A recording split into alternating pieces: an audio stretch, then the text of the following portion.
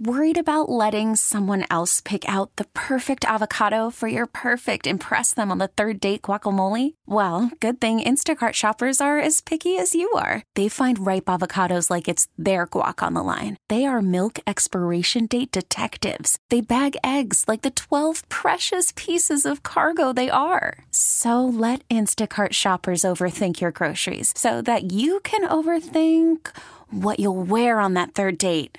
Download the Instacart app to get free delivery on your first 3 orders while supplies last. Minimum $10 per order. Additional terms apply. T-Mobile has invested billions to light up America's largest 5G network, from big cities to small towns, including right here in yours.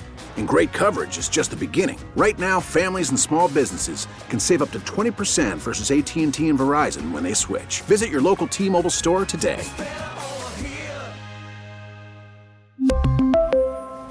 Plan savings with 3 lines of T-Mobile Essentials versus comparable available plans. Plan features and taxes and fees may vary.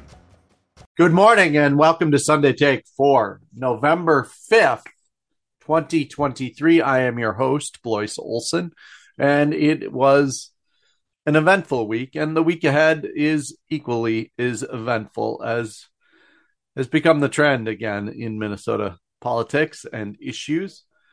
You look at the week behind us, we had a presidential visit from Joe Biden focused on rural issues in Northfield, Minnesota. And it's part of a national effort from the Biden campaign to claw back some rural voters. Obviously, rural areas are a place where the margins for Republicans grew over the last several years, and Biden decided to take to Northfield. An interesting location, considering that Minnesota is not high on the likely swing states for next year. But combined with this trip was also a visit and a fundraiser for donors, which ironically, just next door in Wisconsin, he could have done both. But sources tell me that fundraising may have been more of a challenge. And of course, Dean Phillips' little engine that might make it to double-digit polling hit 6% after only a week in the race in one Quinnipiac poll. And at home, Democrats just keep getting more and more annoyed with Phillips. Another big issue to watch on the legislature, and as we pivot, is the new Paid Family Medical Leave Act came in about 20% higher cost than expected. And meanwhile, the budget surplus continues to grow. So we're going to span the issues and the state this week on Sunday Take.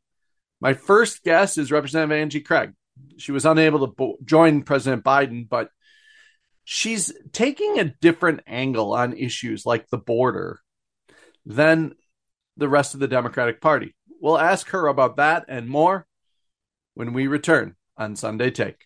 Worried about letting someone else pick out the perfect avocado for your perfect impress them on the third date guacamole? Well, good thing Instacart shoppers are as picky as you are. They find ripe avocados like it's their guac on the line. They are milk expiration date detectives. They bag eggs like the 12 precious pieces of cargo they are. So let Instacart shoppers overthink your groceries so that you can overthink what you'll wear on that third date.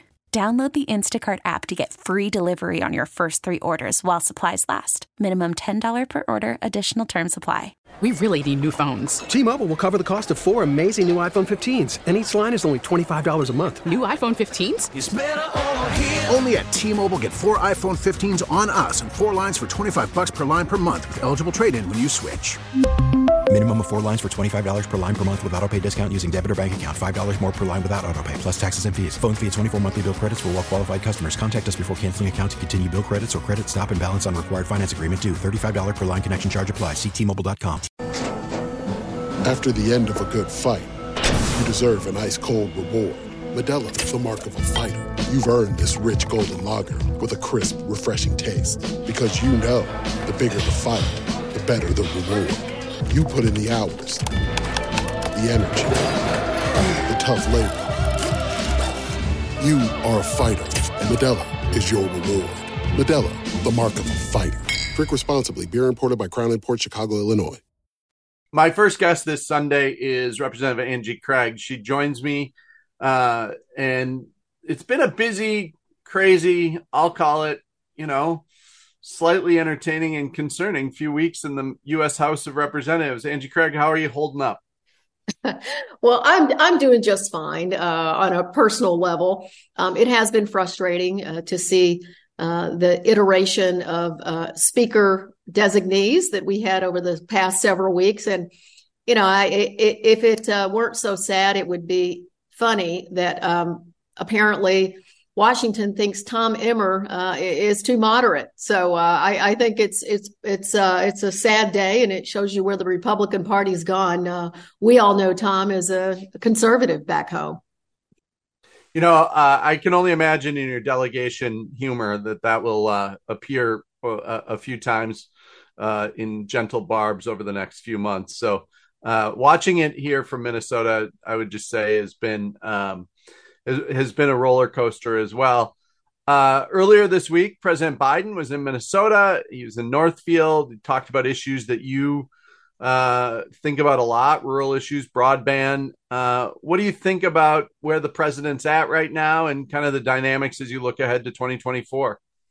Well, I was very glad to see the president focused on rural communities in Minnesota and throughout the country. 40% of my district is covered in corn and soybeans every single summer. So I think it was the right focus area. We had, of course, appropriations votes here in Washington. So I wasn't able to attend the president's visit. But look, I think the president needs to focus on the policies that we were a part of helping to get across the finish line, the $35 cap on insulin, working to cap the cost of seniors' drugs, making sure that the bipartisan infrastructure bill gets implemented appropriately. And of course, broadband. LeSueur County, I'm going to put a pitch in here today to the state of Minnesota, and federal money as it gets doled out. LeSueur County still needs connectivity when it comes to broadband. So supporting these programs are a major part of my focus as a member of Congress. And I think the president should continue to focus on those things.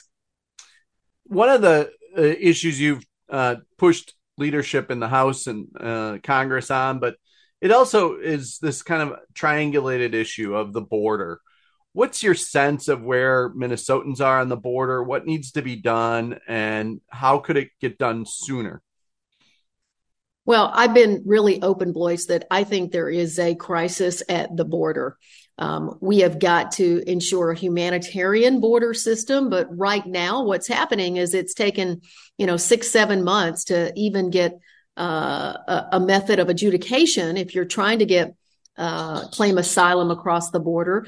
And so people are coming across illegally, which we cannot have people coming across who have not been vetted by our country. So I'm a strong supporter of additional border security. And yes, at times and in places that is going to mean a barrier or a wall, shifting people somewhere else. I'm a strong supporter of investment in technology like sonar and radar and drones. And especially, this has been a special focus area of mine. I went down to the border with 27 Republicans and 3 Democrats earlier this year. And we have got to do everything in our power to stop the flow of illicit fentanyl coming across our border. And that means investing in new additional Border Patrol agents and technology at our ports of entry. All of these things are real. And we can't ignore them. And that's the message that I've been giving to the administration. As I've watched the border develop as an issue, it just seems as though, over the last 6 to 8 years, obviously President Trump had the wall and things like that. But the urgency or even the acknowledgement by the administration just seems to be lacking. Is that frustrating? Well, I'm not going to stop speaking out. In fact, in particular on cracking down on Mexico, cracking down on both human smugglers and drug traffickers. I don't think we've done enough as a country. Whatever administration is in the White House, I'm going to speak out when I don't think enough is being done. And right now, I think that this is something that we need to focus on. I've also encouraged the administration in its dealings with China, because this is where a lot of the illicit ingredients for fentanyl is coming from. So, look, this is a multi-pronged approach. I think, unfortunately, border issues have been used as political wedge issues over the years. And the truth is that we just need to stop the nonsense and conclude that we need to do more at the border. And, would I love to see a 2013 immigration reform immigration reform bill that passed the Senate with 68 votes, comprehensive immigration reform? You bet I would. But I don't think we can ignore the issues, and ensuring that America stays safe is my number one priority. My guest is Representative Angie Craig. It's been a busy and crazy few weeks in Congress. She's been busy, I can tell you by my inbox, kind of pushing some of these issues. Let's talk about the Postal Service. It's another one of these issues that, these are my words, not trying to kind of characterize your view, but when things aren't working right for a long period of time, I think Americans just kind of start to get more and more discouraged. Why doesn't this work? Why isn't there urgency on the border? Why can't my mail come? Is this fixable? Is the Postal Service fixable? Well, I do think that Postal Service can be improved, but I think it's going to take some strategic policy changes on the part of U.S. Postmaster Louis DeJoy. I'm incredibly frustrated with USPS. We've received over 5,000 comments over the course of this year alone on postal delivery. Much of that's coming from my district. Some of it's coming from across Minnesota. And, is it fixable? I think the USPS has moved to a quote unquote business model where the objective that the Postmaster General has is profitability. Well, the way to get that, according to his current strategy, is you deliver packages, that last mile, the retail deliveries. And, postal workers and letter carriers, they're stopping what they're doing on a daily basis, not finishing their routes to deliver our mail because they got to get the packages out. They're more profitable. So I think it's really important that we understand that there's some strategic things happening within USPS that are just, business decisions, not acceptable. And I've asked the local postmasters, should we still expect delivery of our letters, of our mail every single day? The answer continues to be yes. So as long as the answer is yes, I'm going to hold folks accountable for that yes. And that's why I just introduced a bill that would require USPS to notify people if their route is partially finished or wasn't even attempted that day, because that's happening all over the 2nd District of Minnesota. And then, Blois, I'll just add, the nonsense we're getting from USPS officials on a bunch of areas has, just turned into, satire. We're proposing, and we being the mayor of Farmington and the mayor of Lakeville are proposing a joint post office, efficiency, cost savings, give those fast growing cities in the 2nd District an opportunity for more space. Yeah. And, it's the fastest growing city in Minnesota, and USPS won't even consider it. I always appreciate your frankness. You and I have had plenty of frank conversations on the air and off. When you have these frank conversations, as a former executive, as somebody who I think likes to see things get done, how frustrating is it on all levels of just the way in which the culture of politics in Washington has become on these issues?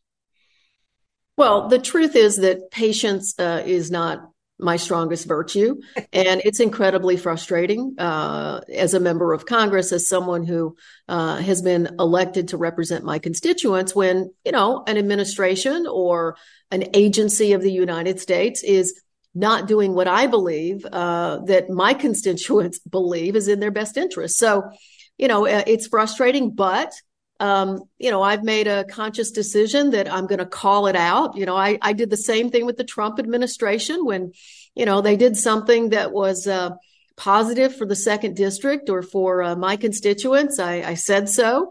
And then, when there were policies I disagreed with, I did that as well. And I continue to do that with the Biden administration, too. I know they're frustrated from time to time that I'm not going to get lockstep behind them, but that's what they got here in the second. One of your colleagues is certainly not lockstep right now. Any thoughts on Dean Phillips' presidential run? Well, Dean is going to do Dean, and I consider Dean a friend, a good colleague, and I shared his sentiment a year ago that I'd like to see the next generation of leadership step forward in the Democratic Party. But I said if our president decided to run for re-election, I would support him, and that's what I'm doing. Got it. Representative Angie Craig, thanks for catching up on Sunday Take. Great to be with you, Blois. When we come back, what to watch for in Tuesday's local elections from Duluth and across the state. I'm Blois Olson. You're listening to Sunday Take on News Talk 830 WCCO. Hey, Rob Bradford here. I have set out on a mission with my good friends at FanDuel to prove what I have known for some time. Baseball isn't boring. Now I have a daily podcast to prove it with some of the most notable people in the baseball world, screaming baseball isn't boring from the mountaintops, or at least agreeing to come on our show. Players, managers, GMs, and yes, even the commissioner of baseball, Rob Manfred. It has been a constant wave of baseball's most powerful voices. So join the revolution. Subscribe and soak in Baseball Isn't Boring. Listen on your Odyssey app or wherever you get your podcast. You'll be glad you did. We're back after that discussion with Representative Angie Craig on Sunday Take here on News Talk 830 WCCO. I'm going to use this segment rather than have another guest to look ahead at the week that is coming. And Tuesday is election day across Minnesota. Many local elections from our two big cities, St. Paul and Minneapolis, that have city council races to referendums and school board races, and maybe some early signs across the state about the mood of Minnesota. Just this past week, I had to start planning my deck and presentation for what Minnesota will look like in 2024. And I couldn't help but think that a lot of that has to do with what happens on Tuesday night. So here's a little scorecard for you. We'll have it again in Monday's Morning Take, which you can subscribe to at fluence-newsletters.com. Again, Fluence, FLUENCE-newsletters.com. That is there, and we'll have it in tomorrow's newsletter. But grab a notebook, grab a piece of paper, and just walk through what I'm watching on Tuesday as signs of how Minnesotans are thinking, what they're concerned about. And I give this to you as the backdrop and the precursor of 2024, which in Minnesota should be boring and less volatile than previous years. But as we've learned in the last couple of weeks, there will be some volatility. So let's just start with the Duluth mayor's race. Question is, will Mayor Emily Larson be ousted by challenger Roger Reiner? This is a tough race to read because it's all about the vibe in Duluth. Larson has been hugely popular and is kind of a rising star within the DFL. She's been rumored to be a lieutenant governor's candidate. She's been rumored to be a challenger against Pete Stauber. And Reiner, a former state legislator, offers this kind of insider alternative who knows Duluth, is known in Duluth. And it's really a very Minnesota campaign. Now, of course, there are attack mail pieces and things like that, but Reiner just keeps saying, like, people want more. They want their streets plowed and they want some basic services. And why haven't we gotten more done? And why hasn't the population of Duluth grown? And it's kind of the power of the rhetorical question. So that's probably the biggest mayor's race that we'll be watching on Tuesday, and to see how it plays out. Because if Emily Larson loses and Roger Reiner wins, it could be a message that maybe Duluth hasn't gotten as liberal as people think it is. Maybe economic development and some more moderate issues are of the mindset of Duluthians this year. Then we have to turn to our two biggest cities, St. Paul and Minneapolis. The city councils in both those races are up, and yet the mayor's office is not. So in both cities, we're watching to see if there's a shift and how far left it is. I don't think there's a doubt that there's going to be a left-leaning shift in St. Paul. And we're going to have a majority new council in St. Paul. And so you could have a situation where the majority of the new members are more progressive than the incumbents. And the relationship with Mayor Melvin Carter may get trickier because in St. Paul, with a strong mayor system and a history of that, the mayor has really driven the agenda. And if the council has a lot of energy and ambition, and maybe they are more aligned with the DSA than the DFL, it could shift further left. And lastly, we could have an all-female council in St. Paul, but we will probably undoubtedly have a majority female council in St. Paul again. And that brings a different energy. It just does. In Minneapolis, all 13 council seats are on the ballot. There's been a very kind of behind the scenes mail and digital campaign between a group called All of Minneapolis and Most of Minneapolis. Most of Minneapolis is more aligned with progressives, the Democratic Socialists, all the activist group that are seemingly anti-Jacob Fry. All of Minneapolis is a Fry outlet, pro-Fry, and a pro-Fry council. With 13 members on the ballot, or 13 seats on the ballot, there's probably 3 or 4 that are really a toss-up right now. And if those shift and go towards a more liberal member and a DSA-affiliated member, there's a very good chance that Mayor Jacob Fry could lose his veto-proof majority on the council.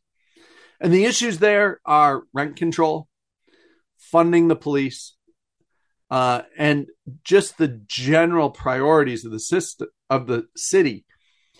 Consider that it took them months to decide on a third precinct location based on politics in Minneapolis. If you have a divided mayor and a divided council, it is going to be hard to see how anything gets done in that city anytime soon. One highlight is Minnetonka is considering revoking and repealing ranked choice voting. So we'll watch that referendum. Bloomington has a referendum about sports facilities for an extra sales tax. St. Paul also has a sales tax referendum for infrastructure. So watch those in light of the surplus at the state, higher taxes, inflation. What's the economic mood of Minnesota? And I think one of the biggest things that's going to show us that is the school referendums. There are 44 referendums in Minnesota on Tuesday night. And collectively for the year, we've had the highest number of bond referendums. Now, transpose this against the legislature having an $18 billion surplus, sending more money to schools. Is there a mood of, wait, more money again? I thought the legislature took care of this.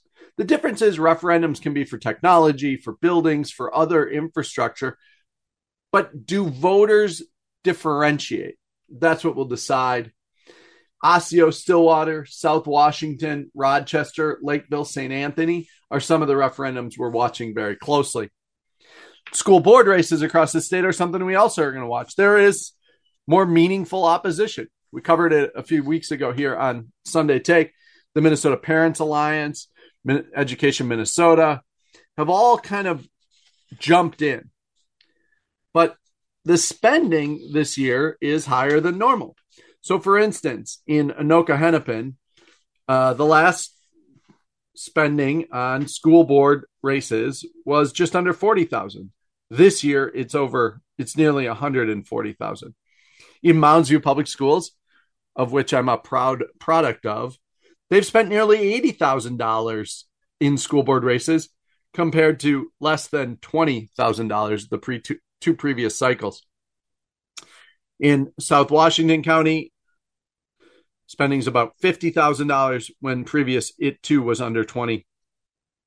Same with Rosemount, that's gone over 60,000, and Wayzata has lower spending this time, and they had this dynamic last time.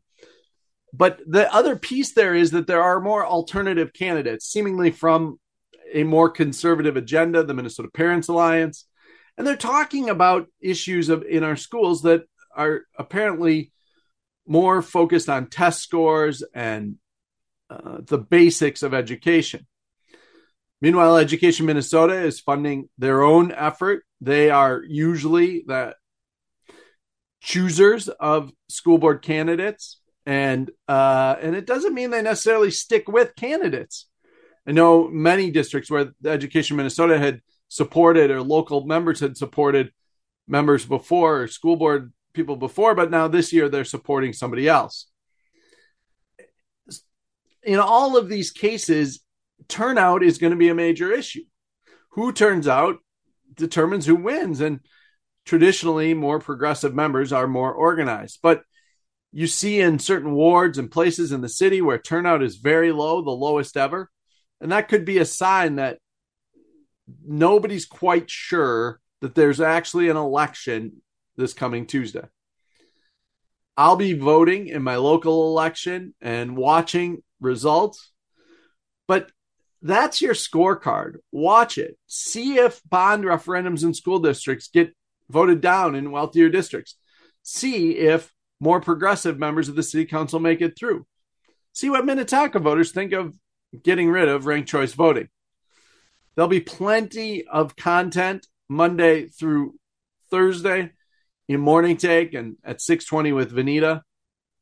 And again, we'll lay out this cheat sheet for you on things to watch on election night in Monday's Morning Take, which you can get by signing up at fluence-newsletters.com. When we come back, the take. It's a big week. Where is Minnesota's mindset? I'm Blois Olson. This is Sunday Take on News Talk 830 WCCO. This week's take is next, but first, a message from Minnesota corn growers. It's getting chilly, and we had that snow this week. Most of the crops are out, and depending on what part of the state you're in, it was a great year, a good year, or only a fair year. The drought is still in parts of the state, which means spring will require more snow melt, and forecasts say that it's going to be a mild winter. Again, Minnesota farmers, they just take it as it comes. Minnesota corn farmers, they think about what's here now and what's available for the future. That's because Minnesota corn farmers are focused on sustainability. They care about the environment. They are making sure that our water is clean and our air is cleaner. 2023 has been a year where the intersection or the awareness about agriculture in our world has become more and more prevalent. Whether it was the fires from Canada and what it meant, whether it was the lack of rain.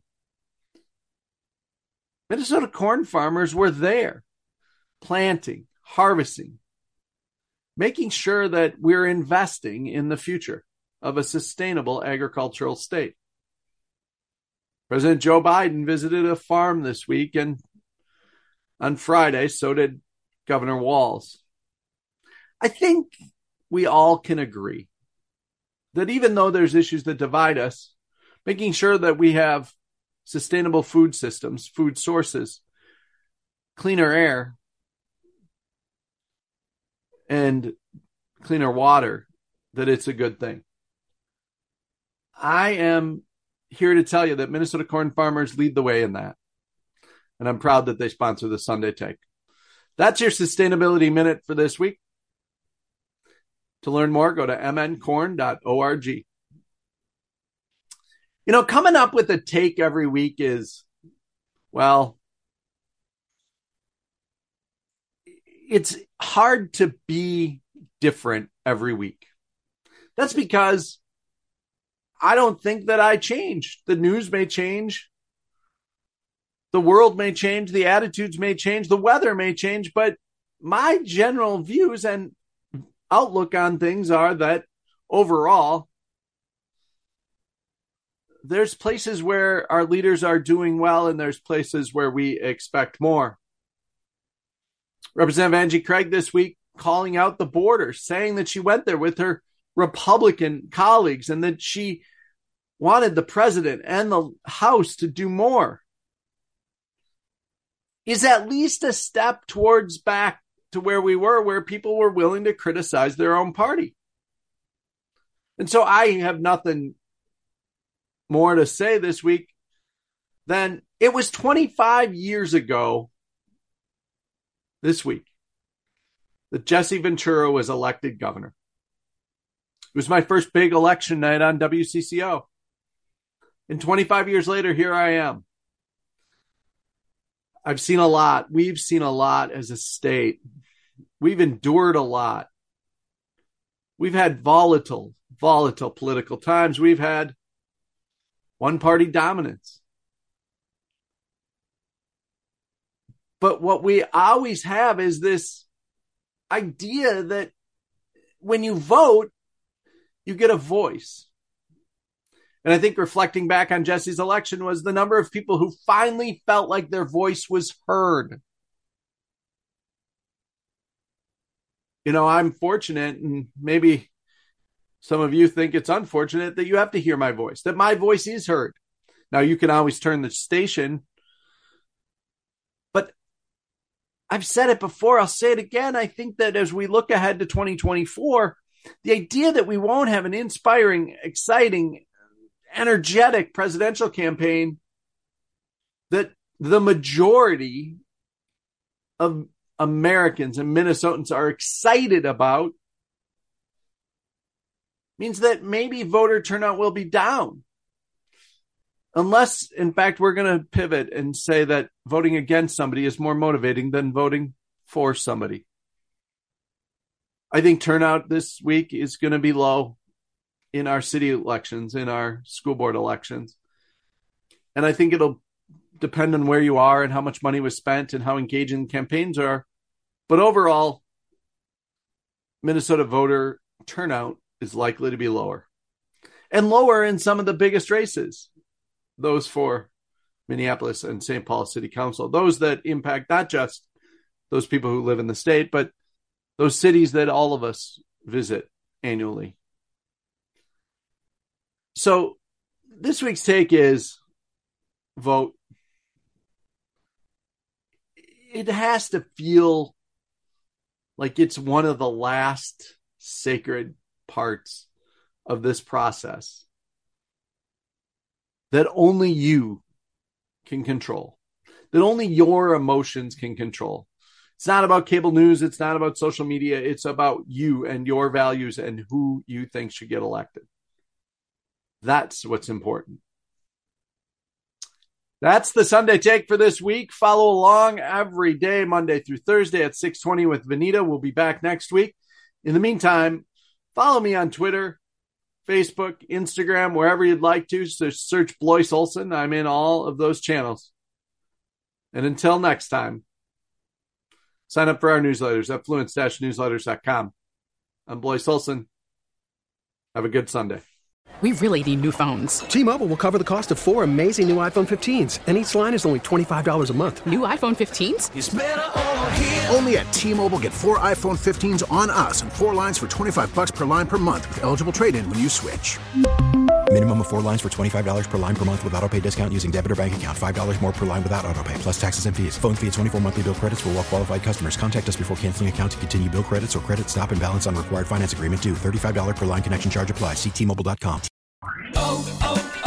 O'Reilly. Protect your vehicle's engine with a full synthetic oil change and save with Mobile One at O'Reilly Auto Parts. Purchase 5 quarts of Mobile One full synthetic motor oil and receive a $10 O'Reilly gift card after rebate. See store for details. With your Mobile One purchase, you'll also receive 2 times points during O Rewards Bonus Points Month at O'Reilly Auto Parts. O'Reilly Auto Parts. Hey, Rob Bradford here. I have set out on a mission with my good friends at FanDuel to prove what I have known for some time. Baseball isn't boring. Now I have a daily podcast to prove it with some of the most notable people in the baseball world, screaming baseball isn't boring from the mountaintops, or at least agreeing to come on our show. Players, managers, GMs, and yes, even the commissioner of baseball, Rob Manfred. It has been a constant wave of baseball's most powerful voices. So join the revolution. Subscribe and soak in Baseball Isn't Boring. Listen on your Odyssey app or wherever you get your podcasts. You'll be glad you did.